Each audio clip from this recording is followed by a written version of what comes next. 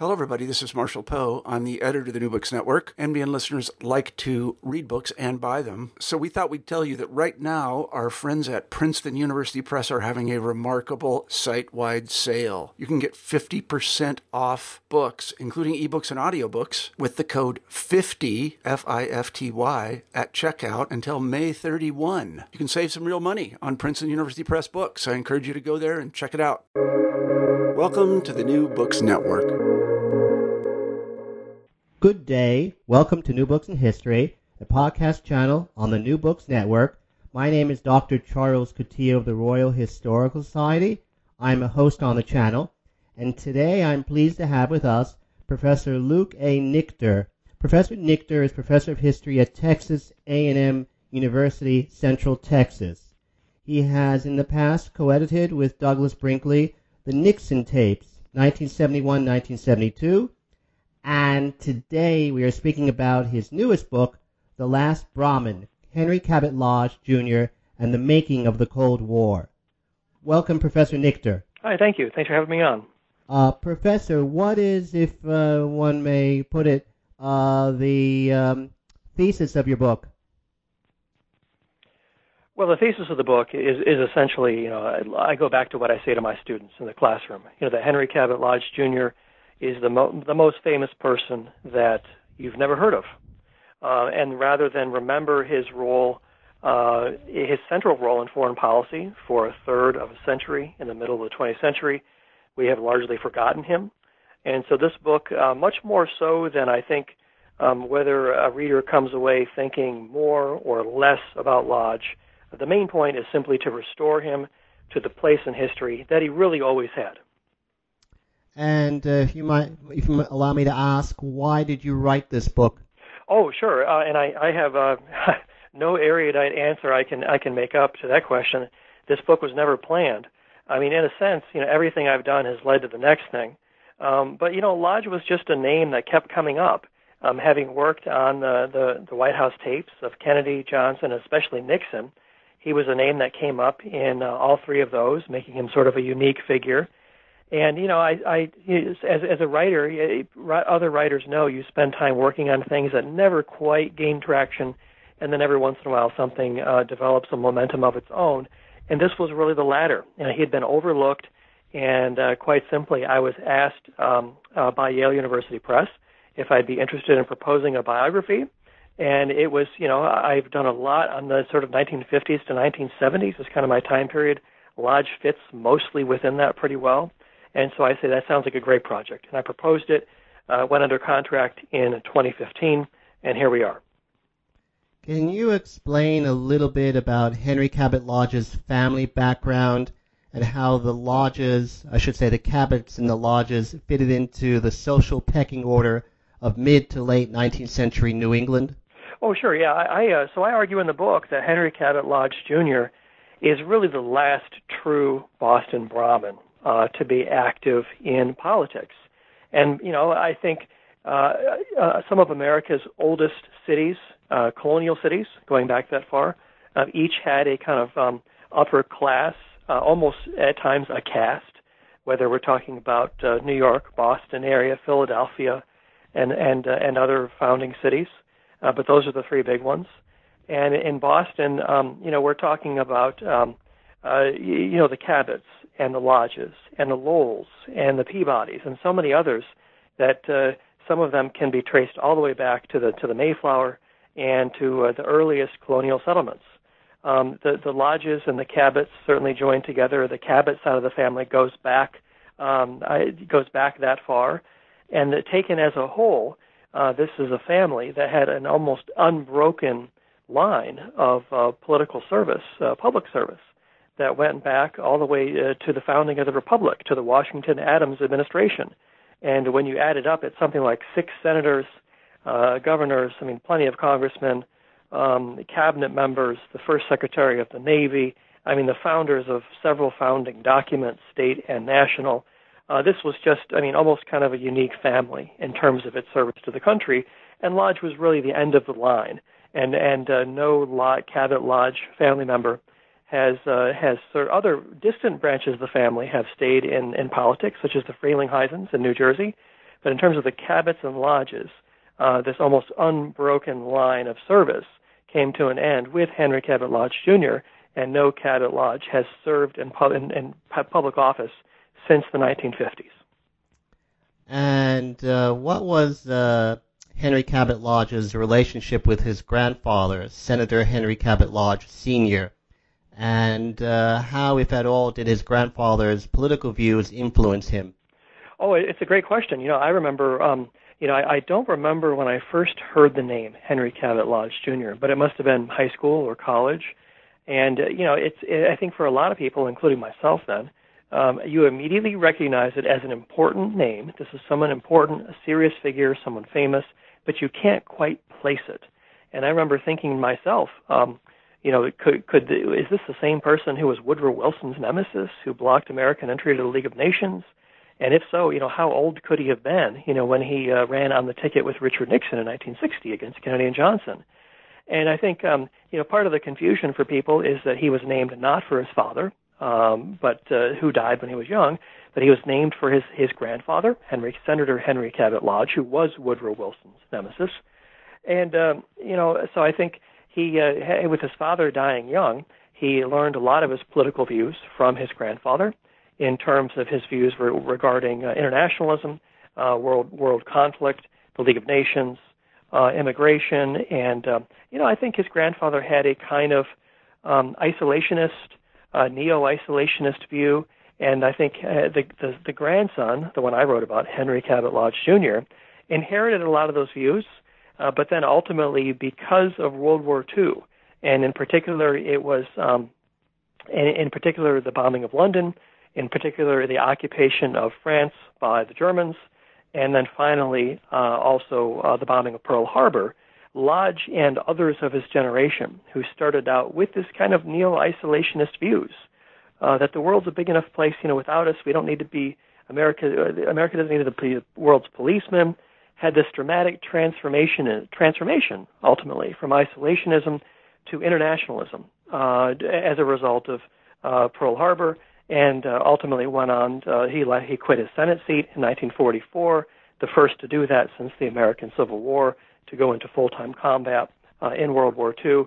So he has this, inherits these views from his grandfather, has this dramatic conversion during World War II, and ultimately becomes a leader of the Internationalists and reorients the Republican Party by choosing Dwight Eisenhower in 1952 in that direction. And I think it's fair to say it's largely stayed that way ever since. In his biography of Robert F. Kennedy, Arthur Schlesinger Jr. has a rather snide, extended footnote in which he says that Cabot Lodge's true or legal name would have been Henry Cabot Lodge II, since his father was not named Henry, and that it was only for political reasons that they attached the Junior after the name. Is that correct or not? Well, I mean, I don't know that it's correct or not correct. It doesn't come up in the Lodge records. I was the first historian to really go through Lodge's extensive papers up at the Massachusetts Historical Society. When most of his life, he was known as Cabot to people who knew him. He was just simply known as Cabot, and that was to differentiate himself from his grandfather, who, when he was still alive until 1924. And he remained known as Cabot the rest of his life. He was criticized often. He was criticized in his first Senate race in 1936 for not using the Junior, and he was criticized then by Governor James Curley by not using the Junior. He was an imposter because he wanted people to think that he was his grandfather.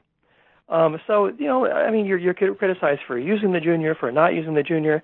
I don't know what it really matters. There are times in his life he went by two instead of Junior, but I think ultimately he was known by Junior. Kind of stuck because, again, the whole point is to differentiate himself from his grandfather. But as I say, to intimates, he was always known as Cabot for the rest of his life. I noticed in the book that his secondary school was Middlesex. Why didn't he go to one of the more famous secondary schools that are dotting the landscape of New England, like Broughton, Andover, St. Paul's, or Choate's? Well, his papers are silent on that question. What I found in the papers was his. At the time, they lived in France. They lived in France during the Guns of August in 1914, and his newly widowed mother was quite happy to stay in France because it allowed her some distance from memories of her spouse who died in his 30s, Lodge's father, and it also kept some distance from Lodge's grandfather, who liked to kind of have his tentacles and be involved in family affairs. And so, living in France was a return to happier times, a return to when Lodge's father was alive, and he was a poet and a writer. They spent time in France. They traveled. It had become kind of a second home. So I think they were quite happy to stay there.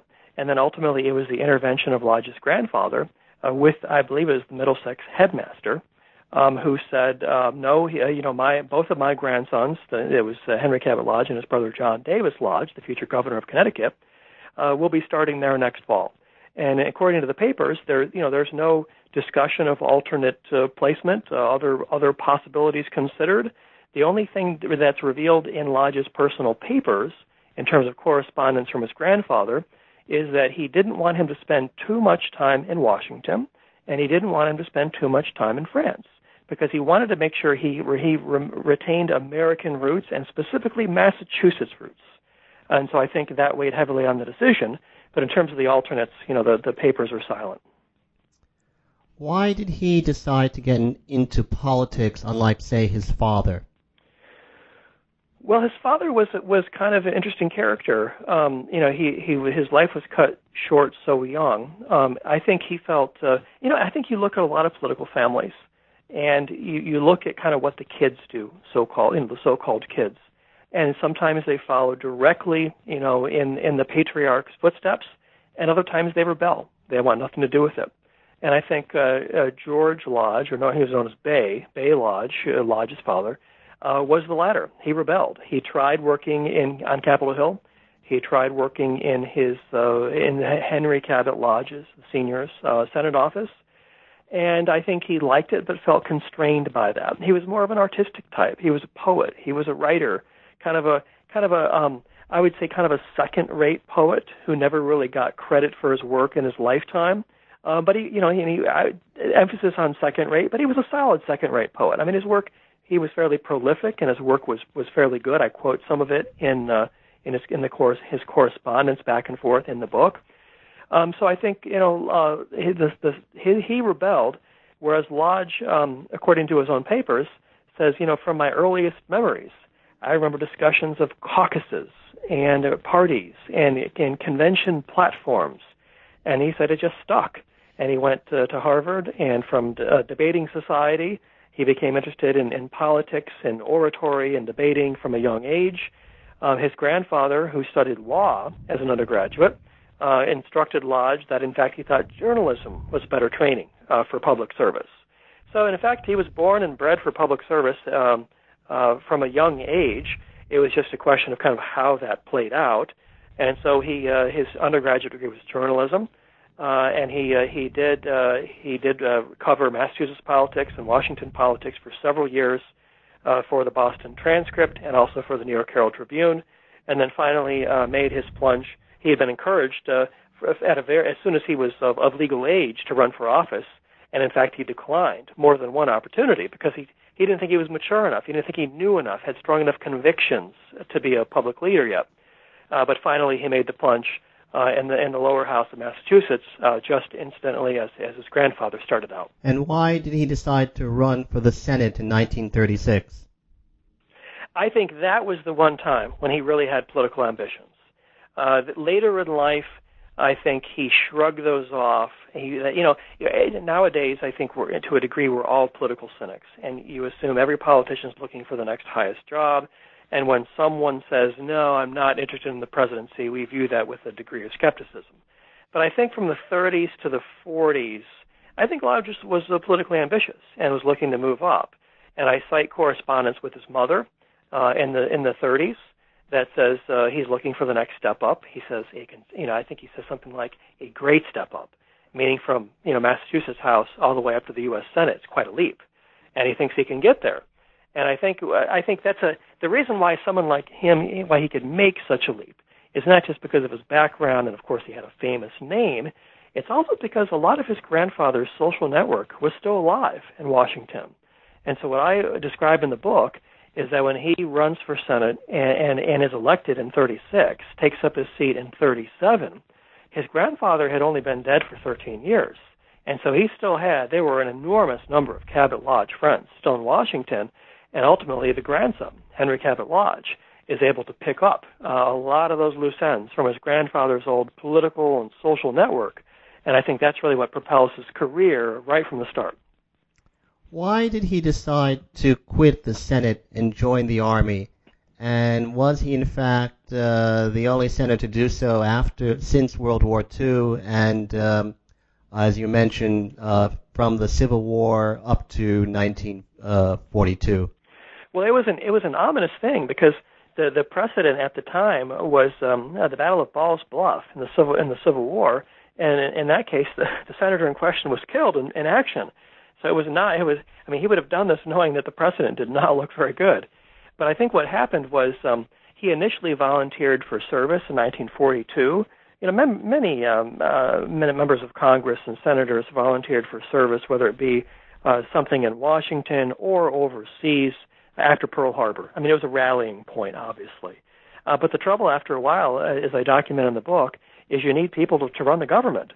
And so Lodge and others volunteered for service in 42 and 43, and then finally President Franklin D. Roosevelt had to issue an order that says, look, you have to choose. Either you fill the position, to which you were elected, or you go to war. And that pretty much divided the issue right there, and everyone returned to office. And so Lodge did so too. Lodge even in 42 thought about quitting the Senate seat. But his friends in Washington, including George Marshall and others, thought he could be of greater use by staying right there in the Senate because he had the military experience. He'd been in the Army Reserve since the 1920s, and he was one of the few people on the Hill who really knew how the military worked at a time when that was very important to know. And so he was convinced by others to stay right where he was at, that he could be of more service there than one more person deployed for combat during the war. But ultimately, what his private writings show, he didn't keep a formal diary, but he wrote a lot of memos to himself and little notes to himself, and he kind of stuffed them in his personal papers. And so every once in a while you find one of his papers that tells you what he really thought about something. And what you see is I think it weighed very heavily on his conscience, that he felt like, if I don't go into service full time, I'm going to regret it. And so there's quite a process leading up to his decision in early 1944. In advance, he got his inoculations, he got his physical at Walter Reed Medical Hospital. He had determined where his assignment, his deployment would be. All that had been determined in advance before he went to the White House to notify FDR of his decision. So I think it weighed very, very heavily on his conscience, and I think he thought it was a duty. I think it was a unique role that he could play during a time of crisis. And he felt that it was a duty, and I don't think he used that word lightly. It was a duty for him to undertake that mission. How did his military experience in World War II affect his future views on foreign policy? Oh gosh, this is a complicated subject. I think in the first sense, Lodge was convinced. Remember, he went to the Senate in 1937. As a Republican, a kind of middle-of-the-road Republican from Massachusetts. There were only 17 Republicans in the Senate. 17. And 4 or 5 of those, if you really drill down, are kind of old, Lafayette progressives. Not even real Republicans. And so, they were pretty much wiped out. FDR had wiped them out of the National Party. They were basically a regional isolationist party. And so I think Lodge's conversion himself to internationalism during World War II, he came home from war service and believed that should be the future of the Republican Party because the country needs to have kind of a permanent readiness for war. And so his idea, he thought Eisenhower was a perfect fit for that, someone with the great military experience who could keep the nation out of war. but who understood what war was and understood the military. And that was a dramatic change from the Robert Taft, isolationist, sort of in the right wing of the Republican Party. So I think there's really two answers to the question. Number one, it was really to reorient the direction of the country, and in particular the Republican Party, into an internationalist party in Lodge's image. And then I think, secondly, later, during the Vietnam era, you see that Lodge and others who had become internationalists, that their internationalist zeal is in part what caused the United States to become overstretched during Vietnam. So I think perhaps you call it a good, a bad, a pro, and a con.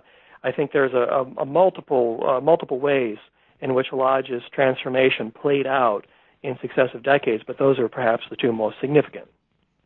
Actually, you sort of anticipated my next question, which was, respectively, what was Cabot Lodge's relationship with Arthur Vandenberg and Robert Taft? Well, Vandenberg from Michigan, he considered to be kind of a mentor. He was, number one, a journalist by training. He was kind of a father figure. Remember, Lodge's father died young. He didn't really have a father around after the age of 7 or so. And he was a journalist by training, a mentor, and also from the international swing of the party. And so in 1948, Lodge was a backer of Vandenberg at the convention. I think what Lodge hoped to do was to kind of throw a monkey wrench into the nomination process in 1948, and on the second or third ballot throw the vote to Vandenberg. Instead, Thomas Dewey, was nominated, someone who later became close to Lodge and someone Lodge supported and rode on the train with during the main part of the campaign. But I think that Vandenberg and Lodge were friends. They were political allies. They worked very closely on Senate Foreign Relations Committee in the immediate post-war years in the creation of much of the post-war era. I mean, everything from the Pentagon to NATO to the Marshall Plan. I mean, much of kind of the internationalist infrastructure that was created in that relationship between Vandenberg and Lodge in Senate Foreign Relations, whereas Taft was really the dominant figure on the other side of the party. Taft also had a famous name in politics. He was a rising star in the Republican Party. It seems like on every major issue that happened that confronted the Republican Party, it was Lodge and the internationalists on one side, and it was Taft and the conservatives or the isolationists on the other. And that was kind of consistent through 1952, and Eisenhower's nomination and ultimate election. And so these were where the battle lines were drawn. And again, you have anticipated me a little bit. Why did Cabot Lodge think that Eisenhower should run for president in 1952? Well, much has been written about the Eisenhower forces that drafted him, and I think no one person did the job. It was a cross section of people who believed that politics needed a new face, and in particular politics in the Republican Party, because if you're a Republican in 1952, you've been shut out of the White House for 20 years. There's not even anybody except for those very long in the tooth who had any experience at all in the White House. You've been largely shut out of the majority in Congress. There was the brief flip, during the Truman years for a couple of years. And so, as I say, the Republican Party had basically been decimated down to 17 senators and, on top of that, locked out of the White House for 20 years.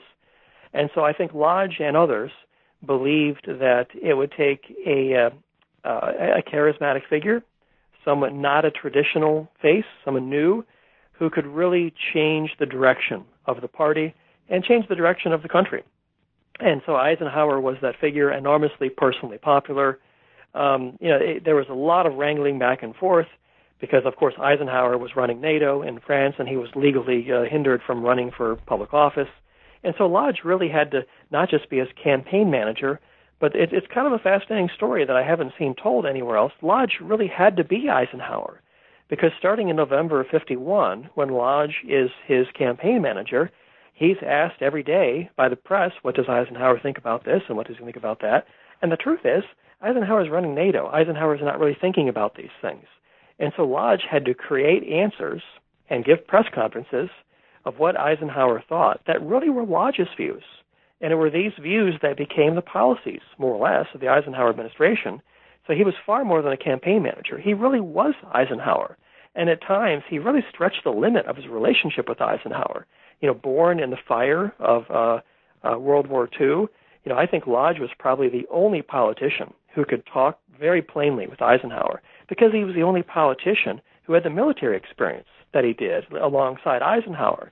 And so one dramatic moment comes to mind when early January, here comes the filing date for the New Hampshire primary, which was then the first one, not the Iowa caucuses that we have today.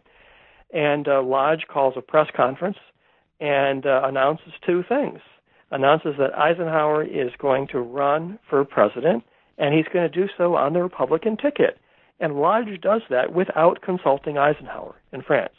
And Eisenhower's diary shows how angry he was at that. But the New Hampshire law at the time was if you're nominated to be on the ballot, you're on the ballot, unless you refute it as a candidate.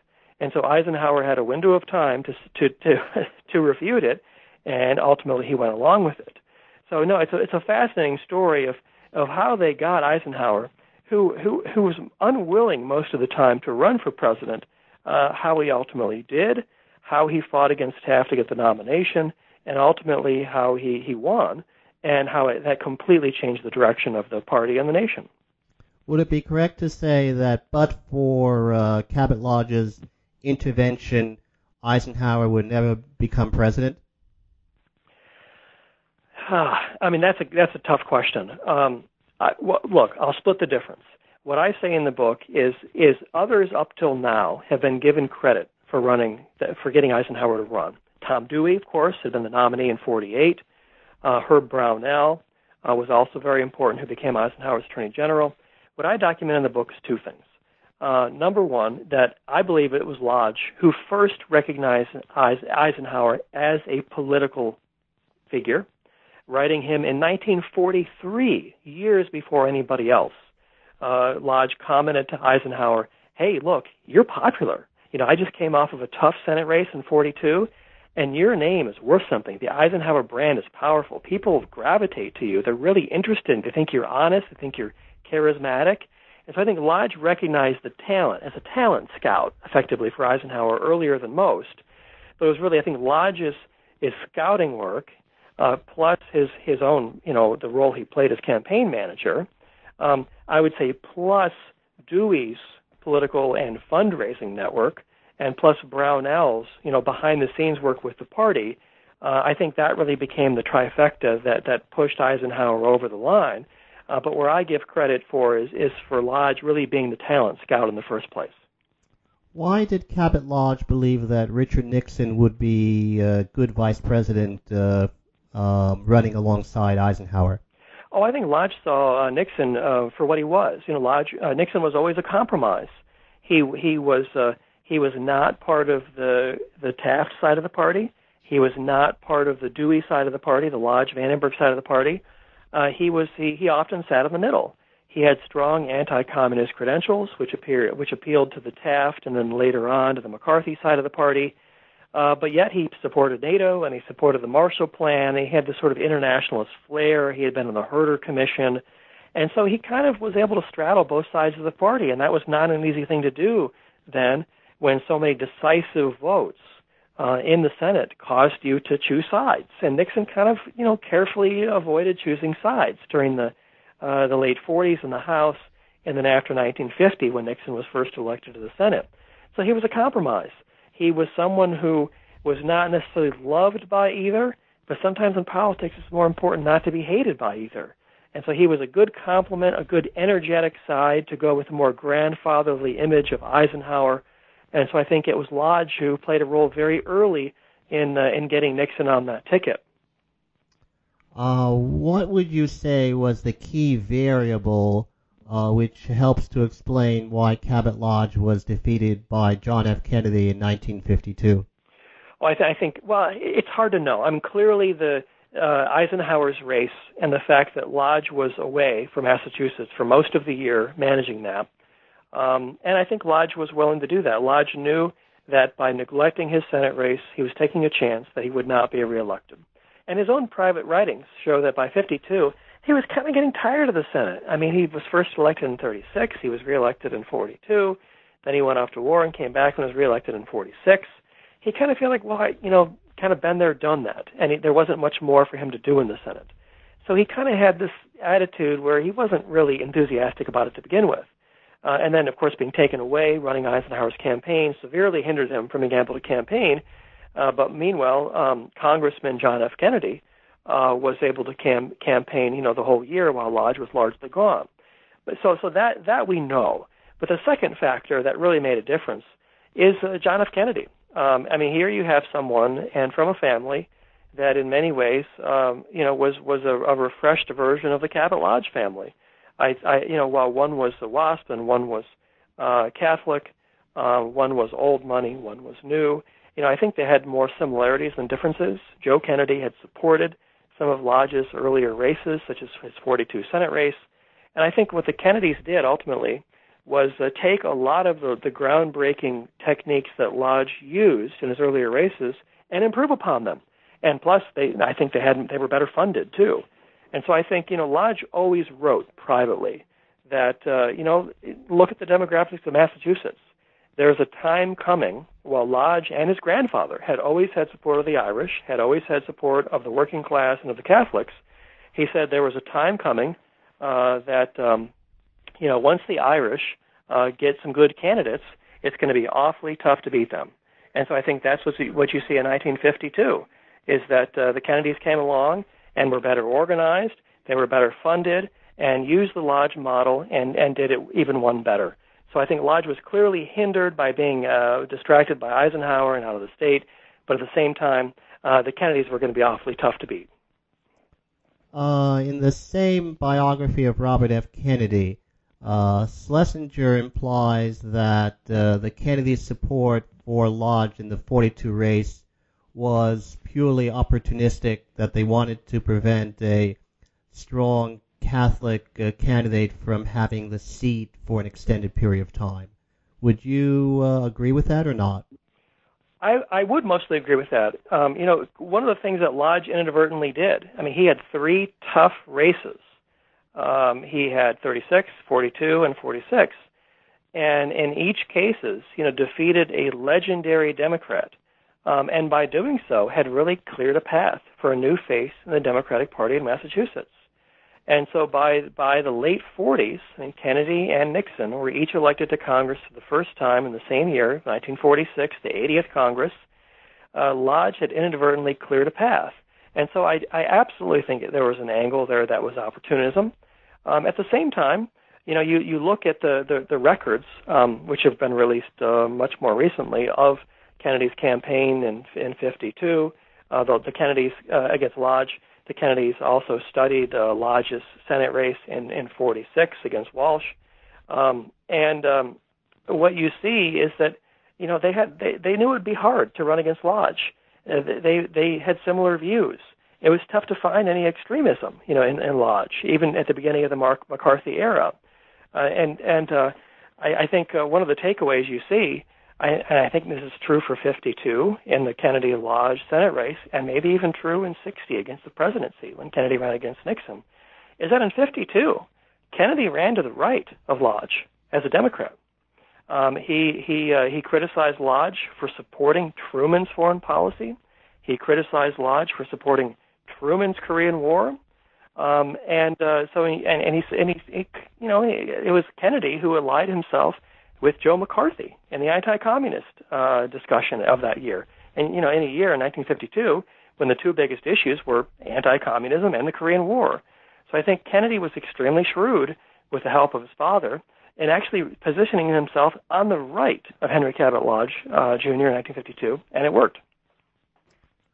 Why did Henry Cabot Lodge, when Eisenhower made the offer after his defeat by Kennedy in the 52 Senate race, Eisenhower made the offer to Cabot Lodge of any position that he wanted in Washington that he had the power to deliver, other than being Secretary of State? Why did he choose the UN position?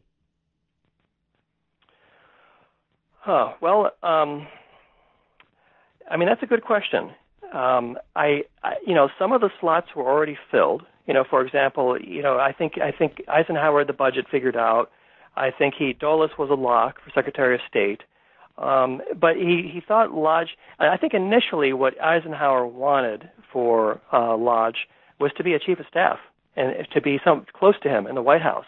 And the chief of staff position, which every administration almost has used since Eisenhower, was really from Eisenhower's days in the Army. Eisenhower brought in a kind of military structure for the staff in the White House. And so I think Eisenhower's initial instincts were to keep Lodge close, really as an organizer, and to keep doing what he did on the campaign, to kind of organize him, organize his agenda, to be a confidential, private political advisor. But I think it was really Dulles and others who had known Lodge had been a delegate to the UN in the Truman administration, and had gotten to know Dulles, who had Lodge was on Senate Foreign Relations, and Dulles would come in sometimes as a witness and talk to the Republican members.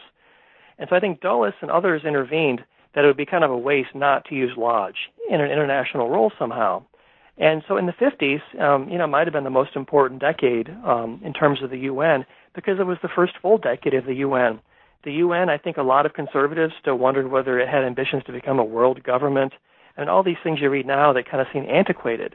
And so what Lodge was able to do by going to the UN was kind of the ground zero for the rhetoric of the Cold War. That was where the Soviet attacks against the U.S. were being made. And I think what Lodge hoped to do and what Eisenhower wanted him to do was to be able to respond to the Soviet attacks, to use his debating skills sort of on the front line of the Cold War, to welcome these new members in the General Assembly as the size of the UN exploded in this post-colonial age. And so I think, putting Lodge up in New York allowed him to be almost kind of a second Secretary of State. And while not having the title, I think he served in that role a number of times. That his operation at the UN was so large and moved so quickly sometimes, there wasn't even time to consult with Washington. And so I think it was a place where Lodge was kind of a loner. He had a lot of autonomy up in New York. So I think it was a good fit for him. And ultimately he stuck around for all the 8 years of the Eisenhower administration, which is a term of service at the UN that no UN ambassador has exceeded either before or since. In his book, Eisenhower's Generation in the Cold War, H.W. Brands quotes some people in the State Department, specifically Robert Murphy, who thought that Lodge had gone native, as it were, in terms of being excessively friendly to third world governments and their representatives at the UN in New York. Would you agree with that assessment? In my book, I include some comments from Murphy too, I think there's different sides of that, because I also quote some other sources who said, well, it's not quite right. I knew Lodge a long time back in the Senate days, but I think there's a ring of truth to what Murphy said in terms of, Lodge had a very good record on civil rights, and many of the new members coming into the UN in the 1950s were non-white nations. These were the post-colonial nations of Africa, former British, former French, and Lodge was kind of a welcoming face for the United States. And I think the second part of it is, at the UN, this was the beginning of the Civil Rights era. This was Brown versus Board, 1954. This was Little Rock High School in 1957. And so Lodge, was at the UN while non-white nations are coming in and adding to the growth, this explosive growth in the General Assembly. Meanwhile, the rest of the nation is really going through the trauma of the Civil Rights era. And so Lodge understood the significance of that, because in his private writings you can see where he comments on it, that that my work here is very important for civil rights, because African Americans at home see how these black dignitaries are being treated in New York, and vice versa.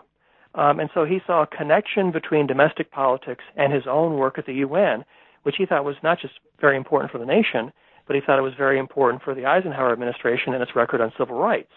And so Lodge always had this fairly progressive record on civil rights. I think it started, he's not someone who grew up around, exposed to a lot of non-white, non-WASP, Americans, but I think it was his time in the Army which was kind of a more egalitarian experience where he got to know a lot of people from different backgrounds, far beyond the bubble of the North Shore of Boston.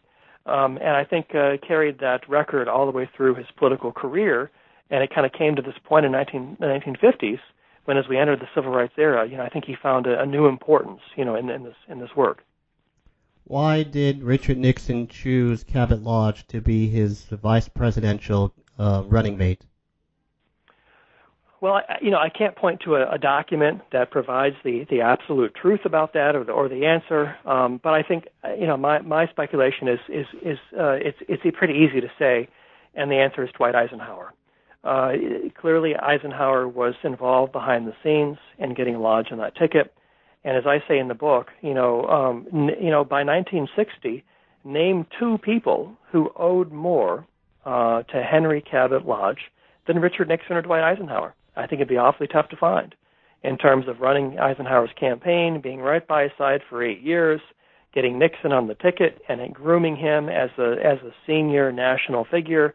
I think Lodge was an obvious fit to add experience and depth, and of course to repay the favors owed by both Eisenhower and Nixon. From the documentation that you cite in the book, which I believe you state you were the first person to peruse, it appears that Ambassador Lodge was in trying to overthrow the regime of Diem in South Vietnam, following instructions directly from President Kennedy. Is that more or less the case, you would say? Well, I try to take a nuanced approach to that. So there's a tape that I found at the John F. Kennedy Library that had actually been, as common at the National Archives. It was declassified a few years before, in 2009.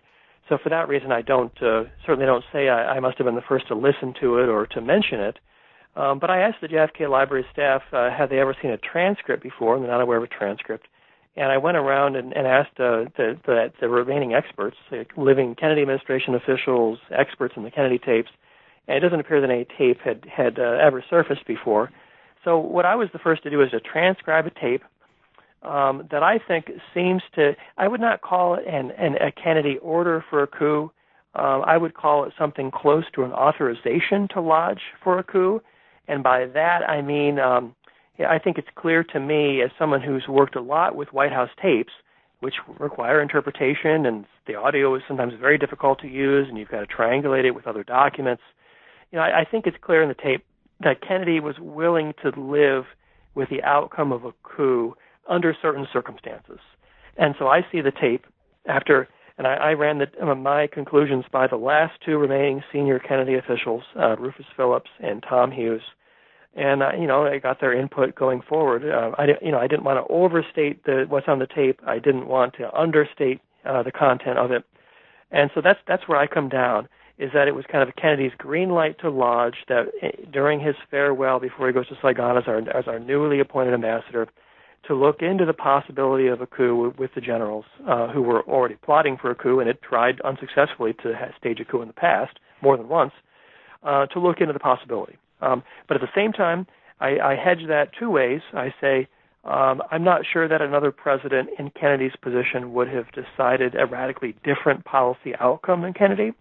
And I also say, of course, it wasn't Kennedy, but Eisenhower in the 1950s that had made regime change a part of U.S. policy and had used the CIA for that reason. So I do think it's a new piece of the puzzle because it's earlier than has been documented. And secondly, prior to this book, the status quo was that there's no evidence at all, that Kennedy discussed a coup, let alone an assassination, 2 or 3 months before it occurred. And so I think it's another piece of the puzzle, but at the same time I would caution readers because it took me how many years to find this after it was recorded initially, and I can tell you there's still a lot of records at the Kennedy Library that are still classified. And so it's a new piece of the puzzle, but surely not the last. Do we know when exactly Cabot Lodge saw that there was no alternative to a coup in terms of the Diem regime? I couldn't narrow it down to an exact date. So when he goes over in late August, there's an initial talk of 1963 when he arrives in Saigon there's kind of talk that maybe a coup could happen quickly. And it's clear that's not going to happen. And so then the talk kind of dies down in the very end of August of '63. September is fairly quiet. I think American officials are trying diplomacy instead of overthrowing Ziem's government. But certainly by early October, October 5th, October 8th, something like that. The coup, of course, is November 1st and 2nd of 1963. But by around the end of the first week of October, the talk of the coup is growing again. The coup plotters appear to have more forces on their side. They appear to be better funded. They appear to have a better plan than they had in late August. And so I think the momentum really begins to grow that opening week of October. So I would guess sometime around then. I think Lodge would have agreed that it seemed like there was going to be another attempt. The coup plotters had tried in 1960. They were unsuccessful. They'd even bombed Ziem's presidential palace and almost killed him a couple of years before. So, I think there would have been another coup attempt even if Lodge had never been ambassador. The coup plotters were kind of, inching closer and closer to their target, hadn't quite gotten there.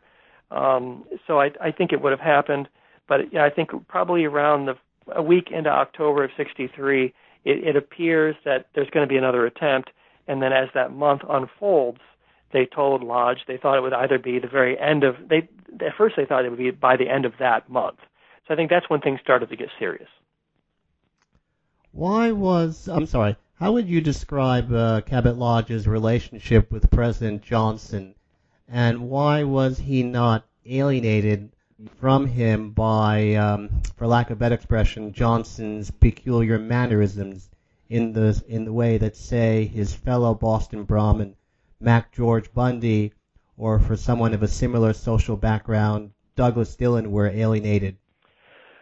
Well, Lodge had known Johnson in the Senate. Johnson rose to national prominence the same year that Eisenhower did, the same year that Lodge went to the UN, the same year that Nixon rose to prominence. The early 1950s were a changing time for not just Republicans coming back in the White House, but also for Lyndon Johnson becoming Senate Majority Leader. And so as Senate Majority Leader, he's effectively kind of the leader of his party in Washington, the senior-most Democrat. And so he's working very closely with the Eisenhower administration, especially later on civil rights, leading up to the '57 Civil Rights Act.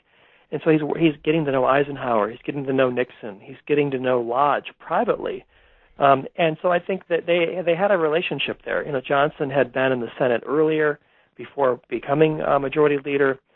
So I think by the time Johnson became president, Lodge was already fairly well acquainted with the Texans' unique mannerisms. No one could have predicted that he would have become president. Lodge, as far as I can tell, was just as surprised as anybody else by the assassination of Kennedy in November of '63. I think the real question for Lodge that wasn't clear was did he have a duty to stay on for Johnson? And in private correspondence with Eisenhower, that was a question raised. It was his duty in Vietnam only under Kennedy. Should he stay on indefinitely under Johnson? Eisenhower gave an interview to the New York Times in December of '63, just a couple weeks after Kennedy's death, a month after Ziem's death, after the coup, and suggested that Lodge should come home instead and run for president in 1964. Lodge was on his way to Washington to consult with Kennedy about Vietnam when he learned Kennedy had been killed, and instead of briefing Kennedy on Vietnam, he paid his final respects to him at Arlington National Cemetery, and instead briefed President Johnson, who was so new in office that he was still using his executive office, the vice president's office, and Lodge was, in fact, the first American diplomat that Johnson saw as president, and ultimately was persuaded by Johnson to stay on. So the rest was history. But I think Lodge was already very well acquainted with Johnson, and although they were from very different backgrounds, Democrats had always gotten along with someone like Lodge because he was kind of the liberal side of the Republican Party, and he was for civil rights, and he was kind of someone you could get along with. And Lodge really didn't have a lot of enemies, except for maybe on the Taft side of the Republican Party. So ultimately, Lodge was convinced to stay on for Johnson and served him in a variety of roles through the end of his presidency. How and why did Cabot Lodge win the Republican primary for president in New Hampshire in 1964? Well, Lodge won the New Hampshire primary by basically doing nothing.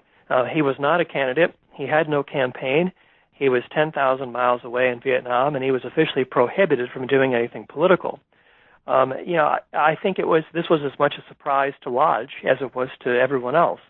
What the private records show is that after Kennedy's death, Lodge wasn't even a factor. He wasn't even considered to be in the running for the nomination, for the Republican nomination in '64. What seemed to change all that was Kennedy's death. And Lodge was seen to be sort of a Kennedy-like figure, kind of cut from a similar cloth, with similar views, and known to be sort of bipartisan. And it was after Kennedy's death that Gallup polls started to insert Lodge's name as a possible contender for the Republican nomination in '64. And that resonated with people, at least enough to explore the possibility. And so, Lodge had basically kind of a surrogate group trying this out, led by his son George, as a document in the book, and it came awfully close. He had I think, a real chance to make a run for this, but being trapped in Vietnam, where he could not campaign, and I think the real thing that hurt him was, as Lodge had served Eisenhower, had drafted him to run, had put him on the ballot, had run his own campaign, Lodge didn't have his own Lodge in '64. He didn't have that party figure who was enthusiastic and resourceful and would be assertive, like Lodge was for Eisenhower. He was lacking that. There were others rallying around, but Eisenhower never quite came out and prominently endorsed him.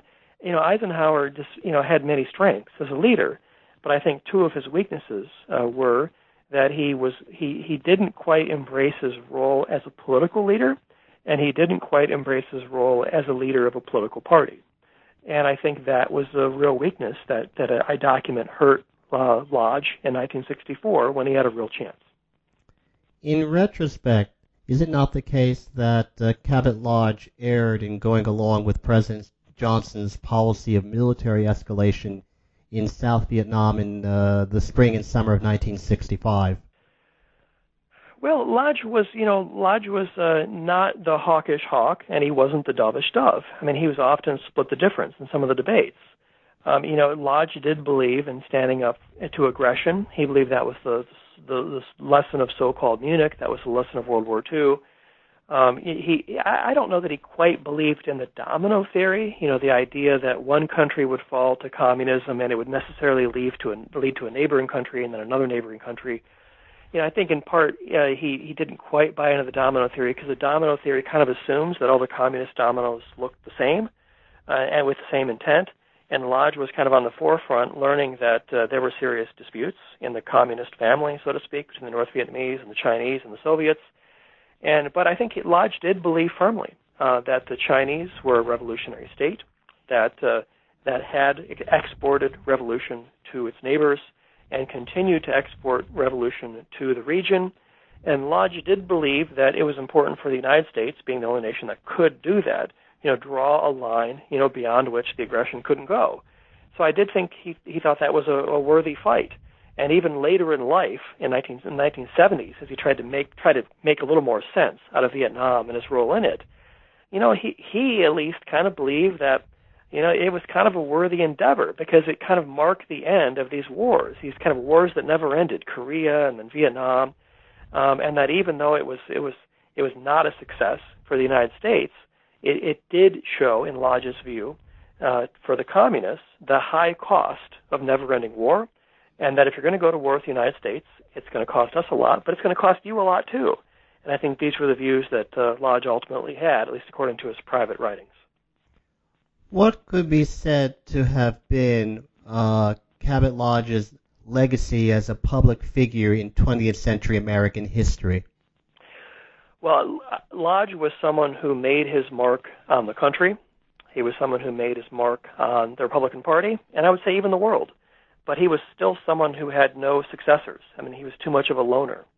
I think the events of Lodge's life will be familiar to many readers.